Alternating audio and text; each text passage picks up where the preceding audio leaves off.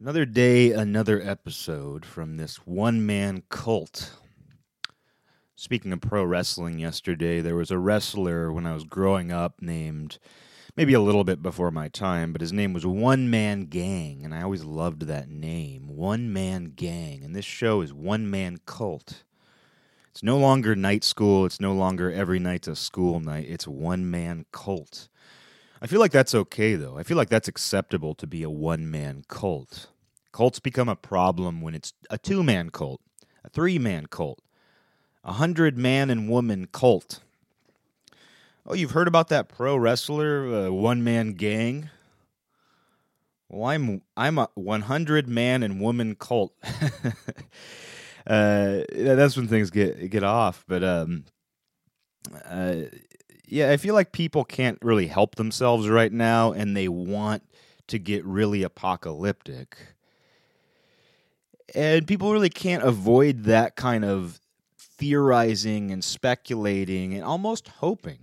Almost hoping. You see it a lot. In just about any belief system, there's some sort of prophecy about the apocalypse. We can't help but think about the end of the world and get really serious about it and act like we know exactly how it's going to play out.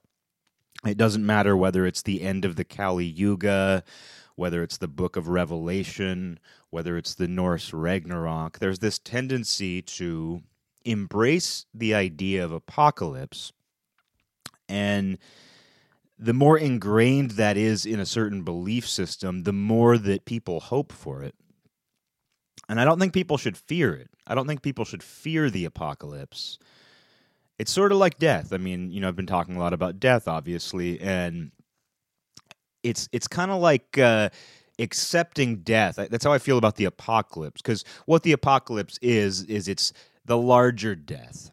It's the larger death of, not just our species, but the world. It's some sort of world-scale death.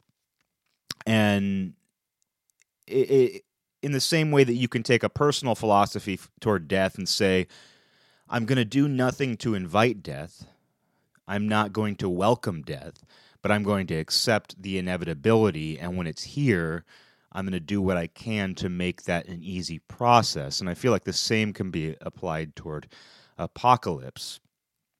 But people get into this mindset where they feel like they have to almost worship apocalypse.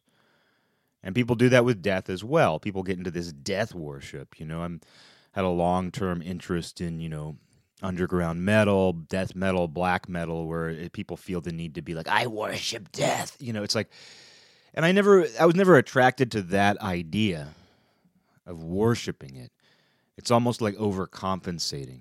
It comes across like overcompensating to me. Like someone who's so fearful of that thing that they have to act like they love it and they want it. But really there's this, I just get this sense of fear in it. It's attachment. I mean, it's another form of attachment, another form of grasping, where you're trying to hold on. It's like you're so afraid of death that you're holding on to it and not letting go. Whereas I feel like the healthiest, the most natural approach to something like death or apocalypse, because I want to talk more about apocalypse, is to just, if that's going to be the state of things, not to encourage it, not to welcome it, but to accept it and make the process as easy as you can make it. Easy for you, and in making it easy for you, that can only make things a little bit easier for other people. Again, we go back to that idea of you're so puny, but you do have so much control, and in your puniness and in your puny ability to control your own life, that actually has an impact on everybody, and if that impacts everybody and they all manage their own puny lives, that has a pretty big impact. And I feel the same way about apocalypse, where it's like, okay, and you can frame apocalypse. I mean, a lot of these apocalyptic stories, the focus is on them. The focus is on the destruction and the pain and the war, all of these obvious negatives, undeniable negatives. It's hard to reframe those things. It's hard to think positive about, famine, plague, war, the destruction of our very world. It's hard to think positive about that. Yet, a lot of apocalyptic stories involve a rebirth. Going back to the Kali Yuga or Ragnarok, it's there's a rebirth when all is said and done. So there is a beginning along with the end, but people seem to focus on the end. And that's what people are doing right now. I'm seeing a lot of it. I'm seeing a lot of people, just how quickly that switch gets flicked. How quickly that switch gets flicked where suddenly you have 2 weeks of having to stay inside to avoid getting sick and spreading sickness, and everybody's like, it's the end of the world. And there's a sense of humor to it, but it's one of those things that reinforces itself. And I'm seeing a lot of people who are starting to genuinely believe that. And it's pretty egotistical, too, because it's like, I could die, I could go through great hardship, life could get very difficult. Let's say that Corona is so bad that everybody dies. Is that the end of the world, too? It's one of those things where there's this level of, there's something kind of egotistical or narcissistic about it, in my opinion, and people immerse themselves in it, though. I was blown away. I guess I shouldn't be surprised at this point, but people are listening to things like REM, It's the End of the World as We Know It. Like, that's apparently shot up as one of the most popular songs right now. And I'm embarrassed to hear that. As much as I'm trying not to criticize people's attempts to cope, it's hard. Sometimes you just do it. I'm trying not to be too critical, especially with increased isolation. I think it's very easy to be critical, and we should instead find the ways to bridge gaps that we can. And not world peace. It doesn't have to be anything grandiose, but just, make and preserve our connections. That's important. But that said, I think being in a state of isolation, you should make an effort not to lash out, because you're going to have to deal with that. You're going to be it's going to ricochet. If you're stuck inside and you're lashing out at people, not literally like attacking them or talking to them in a way that's abusive, but even just mentally thinking negative thoughts about people, you already hear that bounces back to you. And in some ways is really about you to begin with. But when you're stuck inside and you're having way fewer interactions with people, that ricochet is going to be a lot more immediate and probably more severe.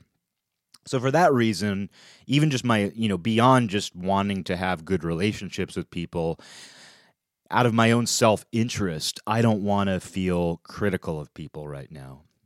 But that said, I'm going to give myself a pass here and say it's embarrassing to hear that people are listening to REM, It's the End of the World as We Know It. It's embarrassing to me that people are immersing themselves in apocalyptic art and media and embracing that idea. And I'm not saying you have to surround yourself with blooming flowers and,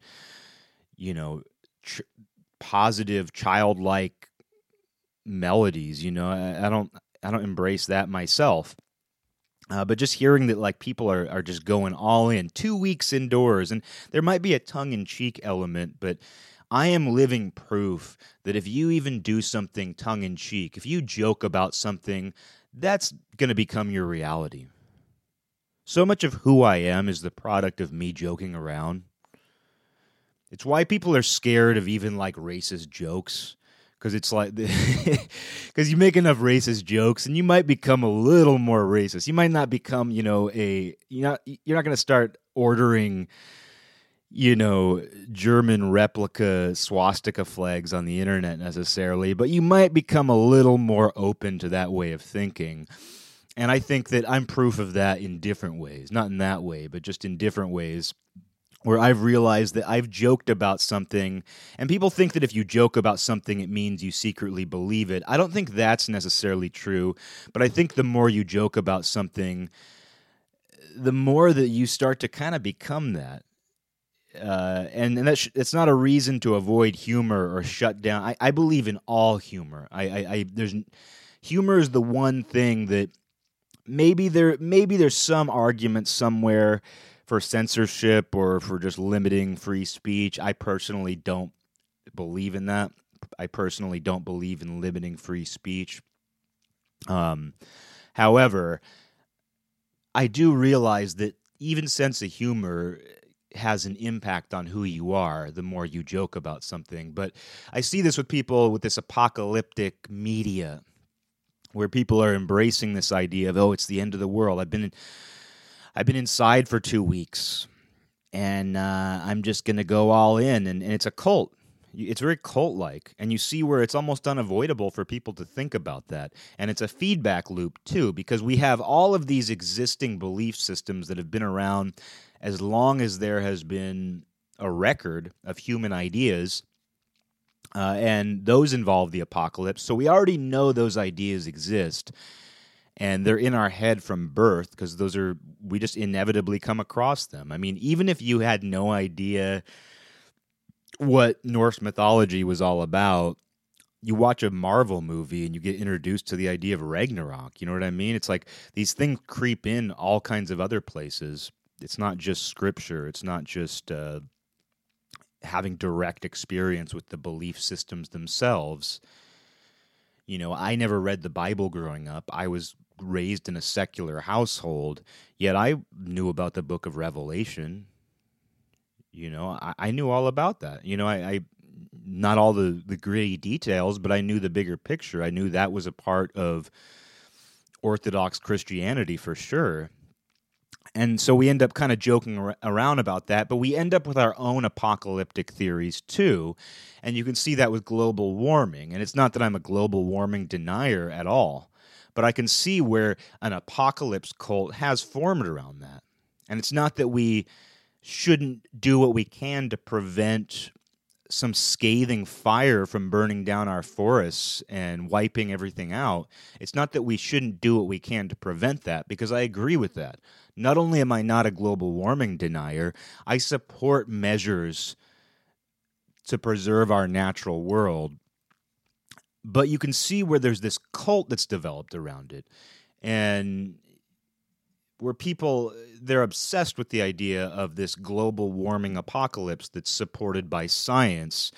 And it's one of the reasons why I think science does have parallels to religion. In addition to the dogmatism, the tunnel vision, you know, the sort of internal lexicon that is developed around science, and not just the words themselves, but the way that people they've developed this system that works in certain ways. It works for manipulating and modifying our world.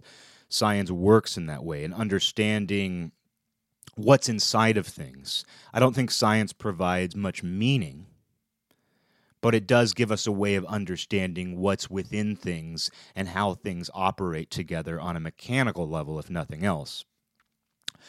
But we can see where even something like science, which is supposedly completely different, it's supposedly the other side of it. Supposedly it's couldn't be. People act like it couldn't be further away from religion, yet it has its own apocalypse theory, global warming, climate change.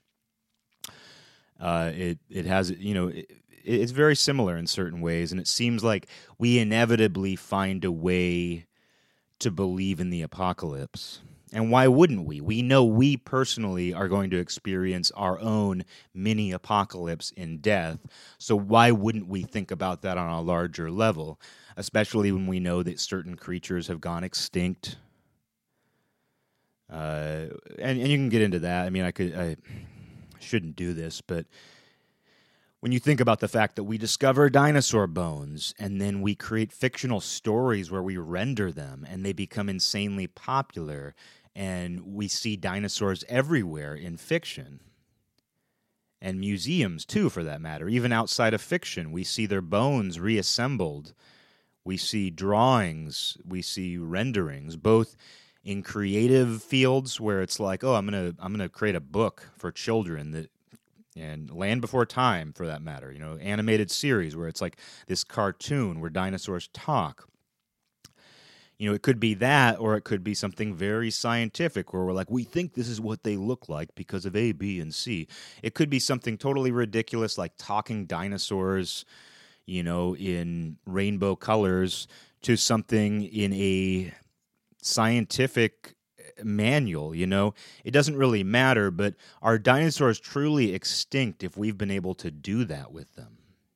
Is a creature really extinct if we've managed to incorporate them into our current reality? And even though they aren't living biological things right now, they're living in just about every other way. We've managed to keep them alive in just about every other way, and we still have their bones. So the idea of dinosaurs is very real and very alive, even in our current world. So can we say they are truly extinct? And I don't mean that to be some doesn't it just blow your mind? I'm just blowing your mind, right? I don't even mean for it to be that kind of thing, but that was just a tangent. And what I'm really talking about, though, is just this need to get apocalyptic. And you can see it right now. And a good friend of mine, he recommended Camus. I don't know if he heard the recent episode where I've been talking about Camus and Sisyphus a lot, but he just happened to recommend Camus' The Plague. And he has great taste in books, and I take his recommendations very seriously. But I'm like, I can't do that. I can't read a book called The Plague right now. I just can't. It's not something I can do. I can't immerse myself in current event-oriented literature, movies, music. I can't listen to REM, It's the End of the World. I can't read a book called The Plague. I can't watch Contagion. If people are coping with the world or they're relating to what's going on through that, that's not a criticism. And I don't think, reading or watching something is nearly as embarrassing, or not even embarrassing at all, as listening to REM, It's the End of the World. That's embarrassing. And if you're doing that, you should be embarrassed. No, I don't. It's not an attack. In the same way that I say preach what you need, anything that I criticize is going to be, if it's not a criticism of myself, understand that I'm very critical of myself. And something unfortunate about our world today is that any criticism of yourself comes across either this false humility, this false self-deprecation, or it comes across as just brutal self-hatred. And it doesn't have to be any of those things. You can criticize yourself in a perfectly healthy way just to keep yourself sharp, just to keep yourself in check. And you don't have to make it some horrible self-hatred where you look in the mirror and you can't even believe that person who's looking back at you. I can't even believe, who's this guy? Who's this asshole with his, oh look, he's got a muffin top over his belt. I don't even know. Whatever people do when they hate themselves these days. You don't even have to do that, but you can be critical of yourself. So I guess just my little disclaimer on criticizing people is that in the same way that if I sound like I'm preaching, I'm really preaching what I need. So if I'm criticizing, it's the same thing. And how do you preach without criticizing? Preach what you need, criticize what you don't need. That's my rap lyric. My apocalyptic rap lyric. Preach what you need, criticize what you don't need. And speaking of not needing something, I don't think that needed to be said again in that voice. See, that's what I mean. Criticism. I'm criticizing myself there, but that wasn't self-hatred. What you just heard was not self-hatred. It was keeping myself in check. Yeah, but as far as, and this is a good opportunity to transition, because I've been talking this whole episode about what you don't need. And so what do you need right now? Well, as a one-man cult, I can only speak to my own audience, which is me. But I know that in the last couple years, I haven't been able to immerse myself in dark subject matter quite as much. And It's not a new topic on this show, so I don't need to go into all the details of it, but I will say that right now I'm realizing the true value of that. And I'm not someone who's going to immerse myself in this excessively positive. I'm not, there's this positivity industry that exists, and people manipulate, and the people who kind of manipulate positivity and have turned it into this industry, what they say isn't wrong, but on an aesthetic level, the tone of it doesn't work for me, and it doesn't work for a lot of people. And unfortunately, because that whole positivity industry doesn't work for a lot of people, they reject positivity outright. But positivity can be a lot of things. I mean, I think of heroism. I grew up in the age where the anti-hero was the coolest thing. Batman, I've talked before about this, but I don't consider Batman a true anti-hero. He's a superhero who kind of looks and acts like an anti-hero, but he's not a true anti-hero. But I did grow up in the age where Image Comics was really big. Spawn became the most popular thing, and that's very much an anti-hero. This the Crow, these sorts of characters were very much anti-heroes. And so that kind of became the standard for my generation in a lot of ways, where superheroes were cheesy. They're in, all these bright colors, and of course they've become popular again because everything, goes in waves. There'll be 10 years where cars have rounded sides. Cars are more round in shape, and then the next 10 years they're square again. And each time they introduce a new car at the start of each decade, it's like, oh, that's so new. But really, it just, in the same way that in the 90s, the 70s were popular, in the 2000s, the 80s were popular, in the 2010s, the 90s were popular, and in the same way that we've just entered this age of chaos now. No, but things, we need to have a little break from things, and then they become new again. And isn't that what the apocalypse is when I was talking about rebirth, where it's like, oh, things have gotten to the point where everything's going to be destroyed, but we just need a little change of pace. We need to appreciate things growing out of nothingness again. We need to appreciate a blank slate and things starting out fresh again. It's almost that same idea. And so, of course, with just talking about the superhero, anti-hero thing, it's like, of course, after the anti-hero era, where it's like every character's in dark colors and, they almost look like bad guys, but they're not bad guys. They're good guys, but they're conflicted good guys. They're conflicted, and they don't do everything perfectly because they're real. They're more real. And, of course, after, 10, 15 years of that, what do we want? Oh, we want the heroic, bright colors, just the, pure good guy. We want that again. And we're going to want the anti-hero again, too. It just goes in phases. And what was I going to say, though, about, just in terms of what you consume. So it's like with the positivity industry, the unfortunate part of that is the way that industry presents positivity, the way that it frames positivity makes it very easy to reject the actual ideas associated with positivity or ideas that are helpful. And I've had to deal with that myself, because that was one reason, honestly, why I embraced negative subject matter my entire life, is because I just didn't like the way that positive or good subject matter was presented. But I had to kind of rip that away. I had to rip that away from the what I thought the foundation was. I had to kind of just pull it off the wall that it was on and understand it in my own terms, and I'm still doing that. And the same goes for music. And it's not just people listening to REM. I mean, it's also people really immersing themselves in the dark music they like, which is okay. People cope with things. But I know for me personally, I talked recently about how, when I'm sad, I'm not going to play a sad song. When I'm happy, I'm not going to play a happy song. If I already have that feeling, I don't need anything to echo that or reinforce that. If I go through a breakup and I'm upset about that, I'm not going to listen to a breakup song.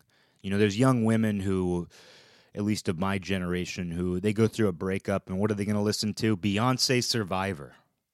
It empowers them, and there's nothing wrong with that. But I know for me personally, I don't do that. I don't listen to that.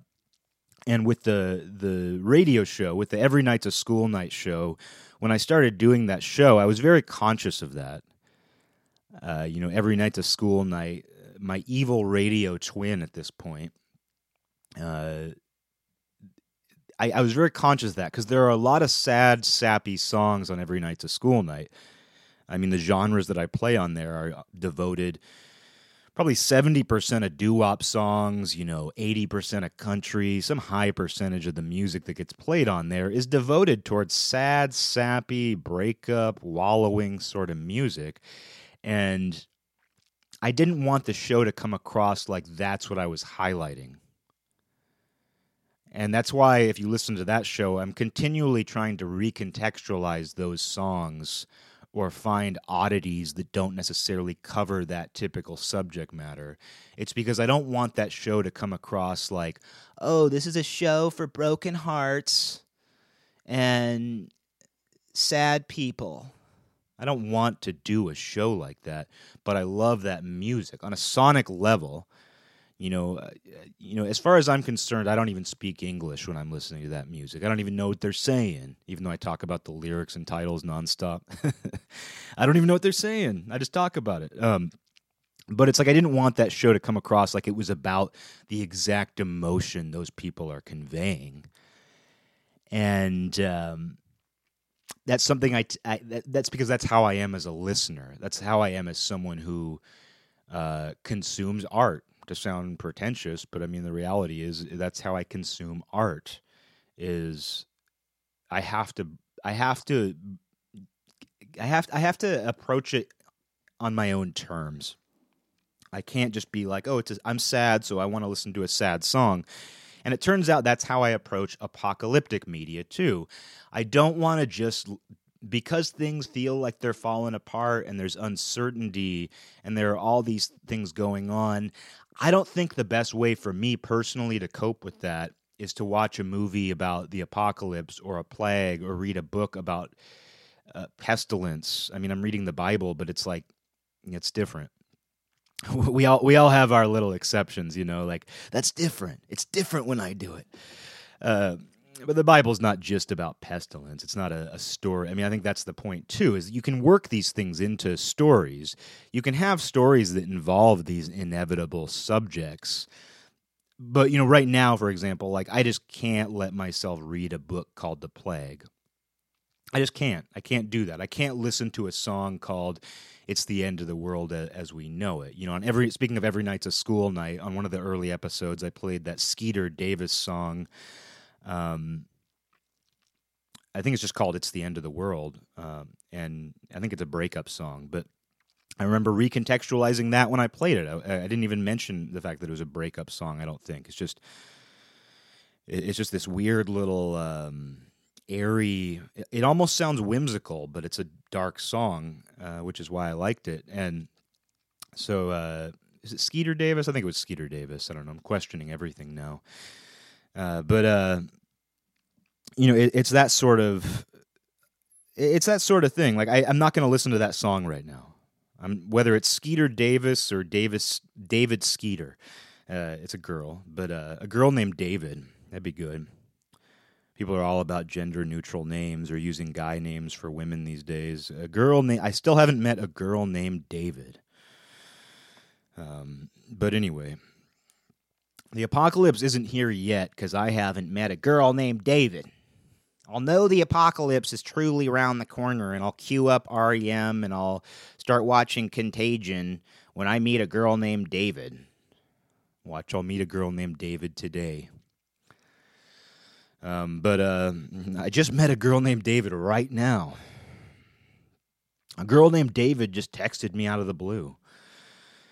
But anyway, it's not going to do me service to listen to that. But anyway, I wanted to get toward what I do want to surround myself with. And it's not cheesy positive stuff. It's not bright, sunny, positive stuff, but I think there is ascendant and heroic subject matter that you can embrace. And it doesn't have to be, Manila Road holding a sword above your head, although that always works. That always works. It doesn't have to be fantasy-oriented, heavy metal.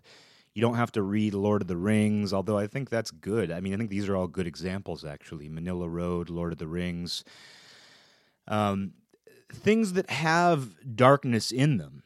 And I think that's one of the issues with the positivity industry is you don't really see darkness explained with any expertise. And it's not that the people who have capitalized on that industry of self-help and all of those things, it's not that they haven't experienced darkness. It's not that they aren't currently experiencing darkness, but I feel like they don't really know how to bring it up in a way that's interesting. And I feel like it requires an interesting conversation about darkness if you're actually going to talk to people about what positivity is. And I'd rather get away from the term positivity itself because, like I said, like the subject matter that I'm embracing and have been, but I'm particularly conscious of at this moment, is not necessarily feel good.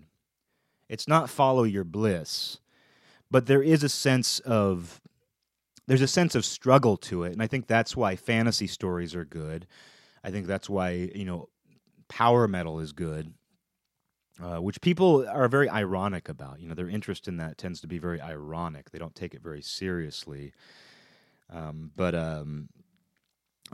think there is this sense of heroism that you can surround yourself with, or this sense of something. I think everybody has to feel it out on their own, what feels right. But I like the word ascendant. I like the word ascendant, because what I see from people who immerse themselves in darkness right now and embrace this idea of the apocalypse and are wanting to consume apocalyptic media because they feel the apocalypse is coming. And by the way, guys, the apocalypse is much more gradual than this. If you think the apocalypse is on your shoulders in the span of 2 weeks, guys, apocalypse is a much more gradual process than this. And I guess people have been feeling that way for years. But they also feel like a switch got flicked and the apocalypse was on their shoulders the second Donald Trumpsfeld got erected. The second Donald Trumpsfeld got erected, it was over. I knew the apocalypse was going to come. So people do have this sense that like the apocalypse is sudden. And maybe I'm the one who's wrong. Maybe a lightning bolt will come. Maybe a comet will fall. I don't know. I'm not an expert either. I'm not a prophet. I haven't written an apocalyptic prophecy out. I haven't graphed this shit. I don't even own a calculator. But ask a scientist. But anyway, for me, it's like ascendant is the word. What makes me feel like I am ascending in some way?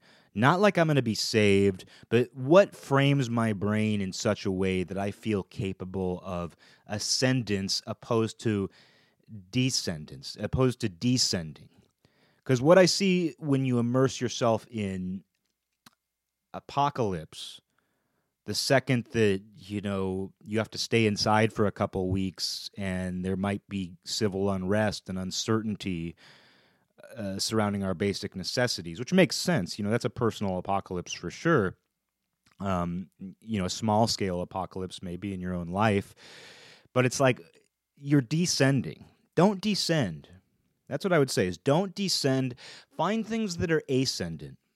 Find things that help you, stay, even if it's just a gradual incline.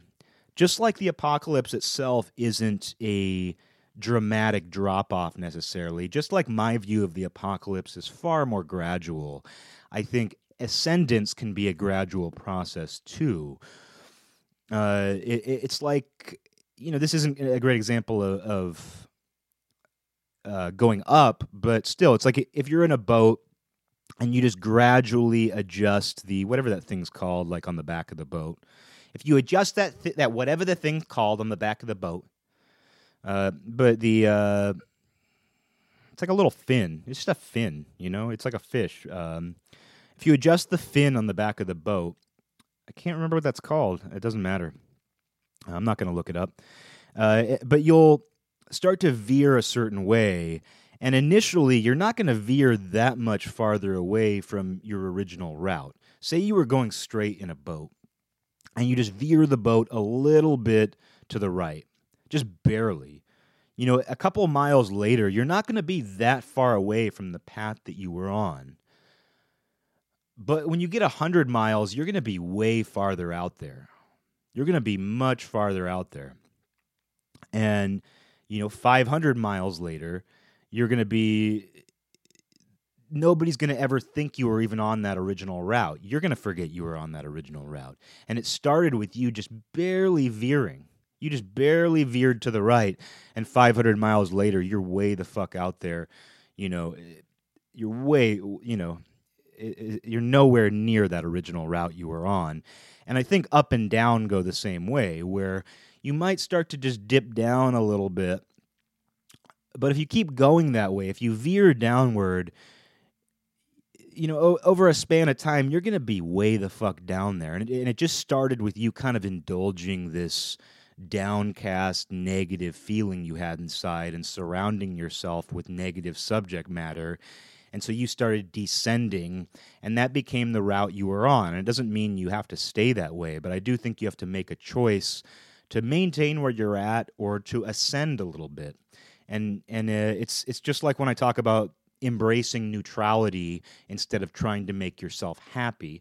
Neutrality is a much more reasonable goal if you're feeling low. Trying to feel just a flat line, and not flat line as in death, but just a flat line neutrality in your own emotional disposition, just trying to feel that way is a much more reasonable goal than trying to jump from a low point to the high point of happiness.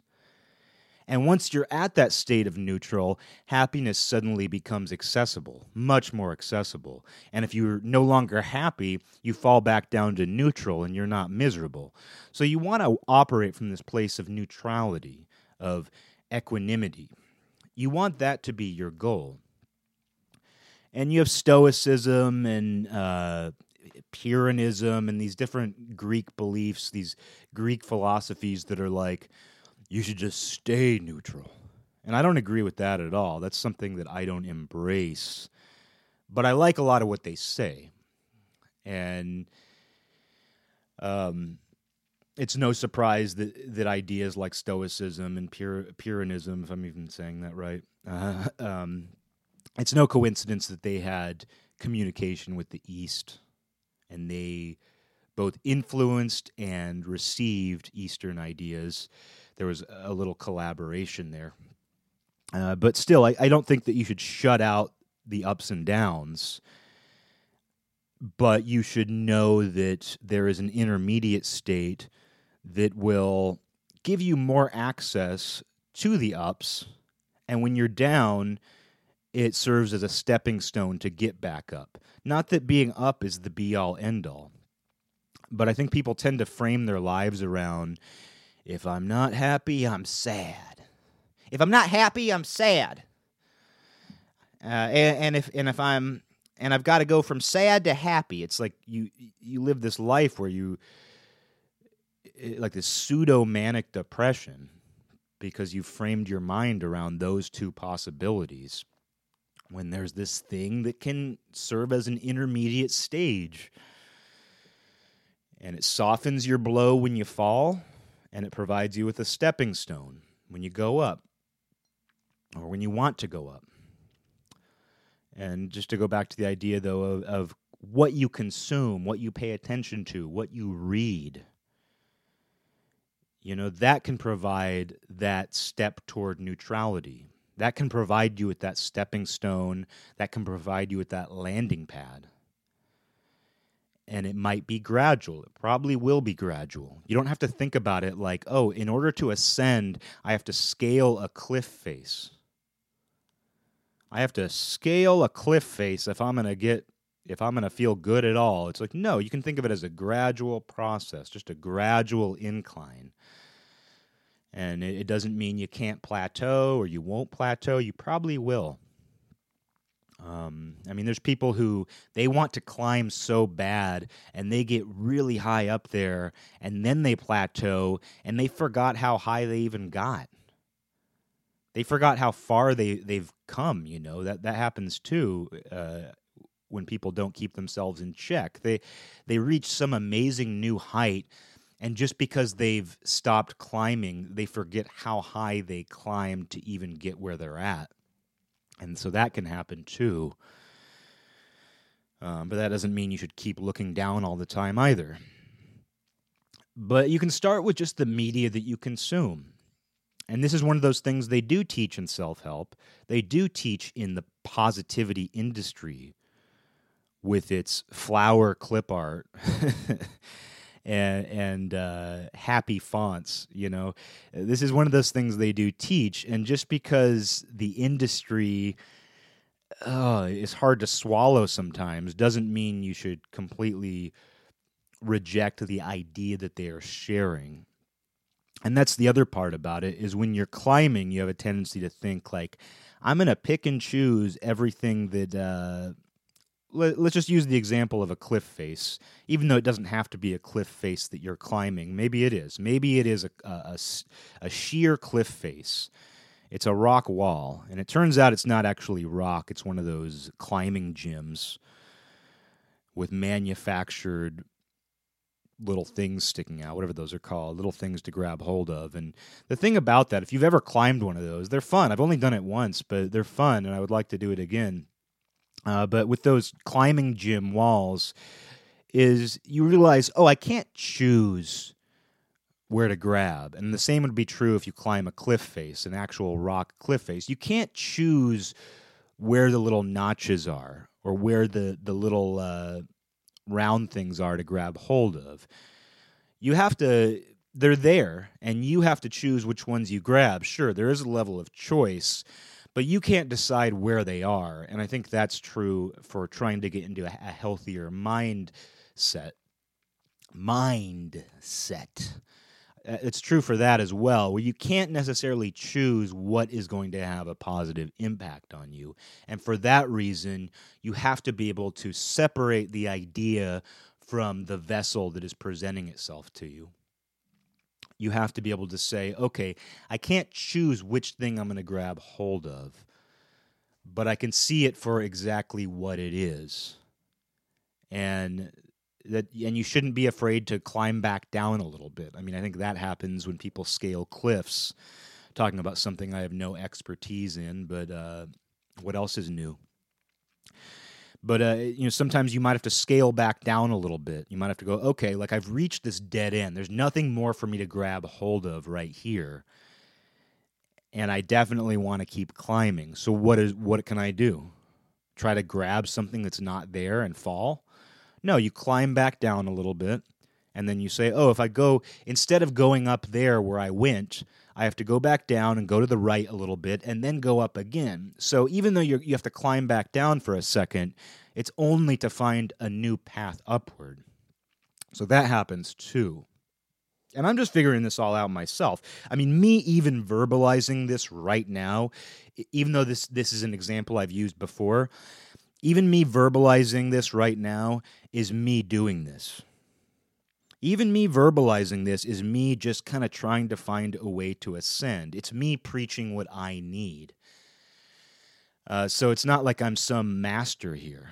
I might be a cult of one, but the thing about being a cult of one is you are not only your own master, but you're also your own student, you're your own slave. You know, you're the bottom and you're the top. And you're everything in between too. So when you become a cult of one, you know, it's not that you know everything, because you also know nothing, but you accept that too.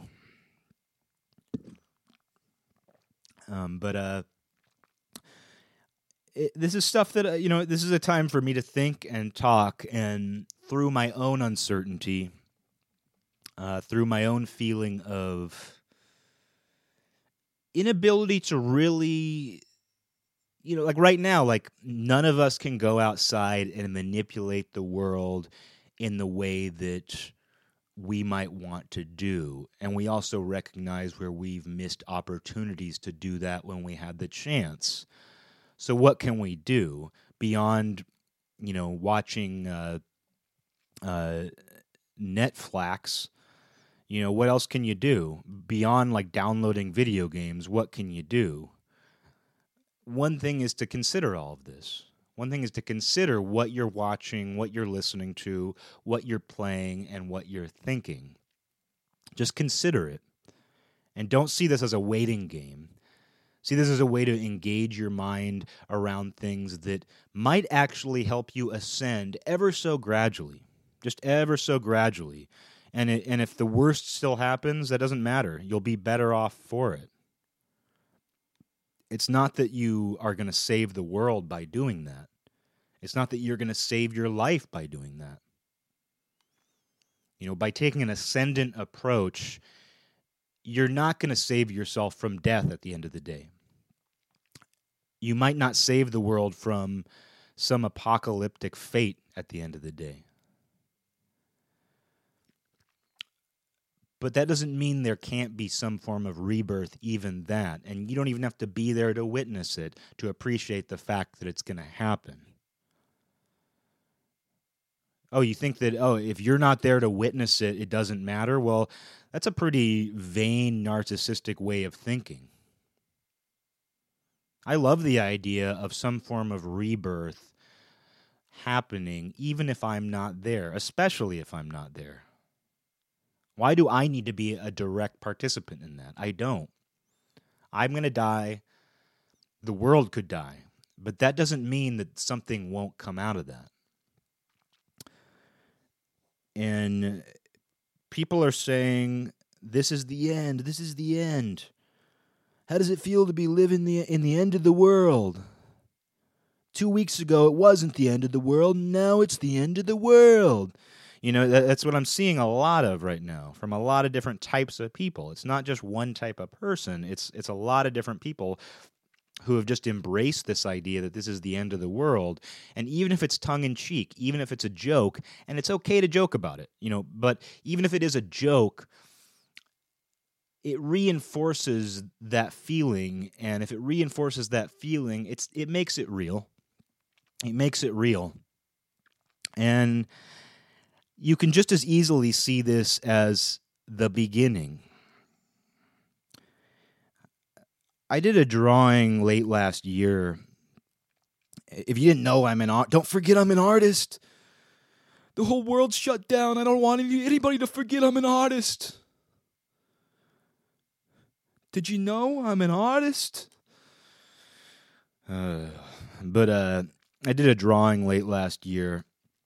And it was called An Ancient Opinion / The Beginning is Coming. I wouldn't be able to tell you it's some kind of prophecy, but it's a general, I call it a philosophy. I don't think it's too pretentious to call it a philosophy, to say that the beginning is coming. And I think you can choose to see this situation that way. And you may not be part of the beginning. You don't have to be part of the beginning to appreciate the fact that the beginning could happen. And you don't have to be a part of the end either. You don't have to see yourself as a witness to the very end. Personally, if the apocalypse were to come, if the end of the world were to truly come, I would rather be part of it than not. I would rather be a witness to the end of the world than not, personally. I don't want to encourage it. I don't want to embrace that idea. I don't want to do anything to expedite the end of the world myself. But I would rather be a participant. That's a great event to be a part of. Imagine telling your great-grandkids about that. I was part of the end of the world.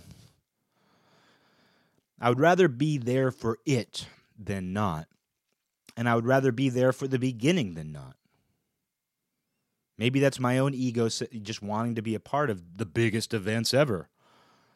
Some people will tell their kid about that time they went to the Super Bowl or they saw the Rolling Stones in concert.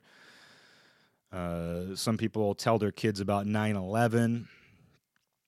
I would love to tell my kids about that time that I witnessed the end of the world, the rebirth, and the new beginning. I would love to talk to them about that, tell them all about it. But I do choose to see this as a potential new beginning. And not even potential. I think inevitably there will be a new beginning, and it may, it may not involve the human species. And as I said, if there is truly an apocalypse, it's going to be much more gradual. The thing that actually makes life on Earth extinct is going to be far more gradual. In my estimation, according to my calculations, I don't have a calculator, as I mentioned, but according to my mental calculations that don't involve numbers, I do believe some sort of true extinction is going to be far more gradual.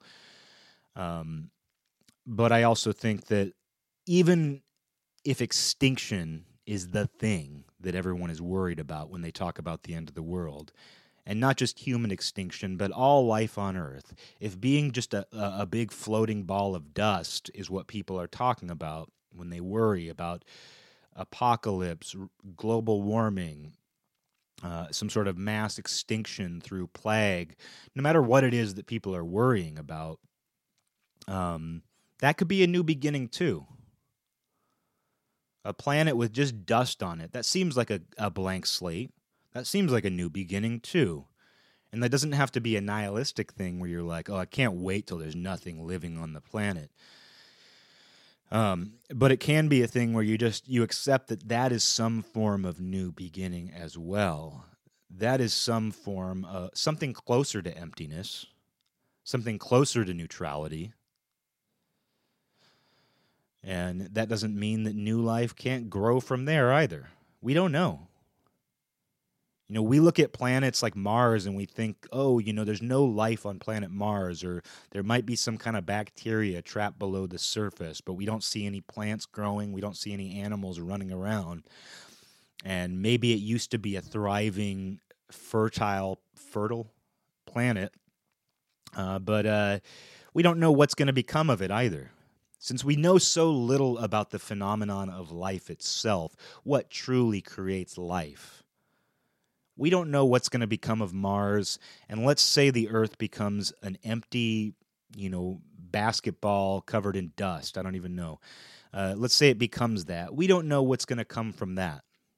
We just don't know. And anybody who tells you that, whether they're scientific-minded, whether they are into some orthodox, religious,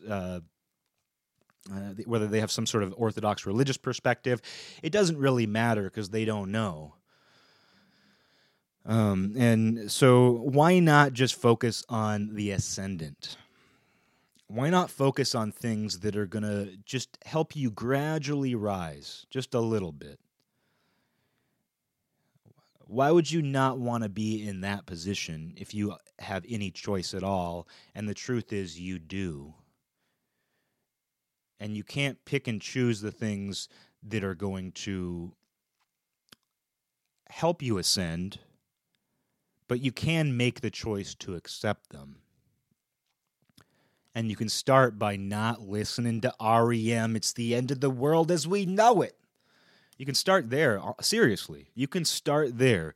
You can start there by not immersing yourself in this indulgent plague culture that is already existed because we already have things that deal with this subject matter. But why immerse yourself in that? Why indulge that? It's bad enough that I can't stop talking about current events, but obviously they're relevant. It's another thing to indulge too much in this plague culture. Because if we have to deal with the real plague, if we have to deal with real pandemonium and pestilence, why do you want to base the entire culture around that too? If this is something we're trying to avoid, why are you letting it influence every dimension of your life? So start there. Turn off REM. Just focus on things that are not necessarily marketed as positive, but focus on things that give you that little feeling, that give you some kind of little glow. Because when all your words, when all your descriptions are gone, I think that's what it all comes down to. What makes you feel like there is some little glow inside of you?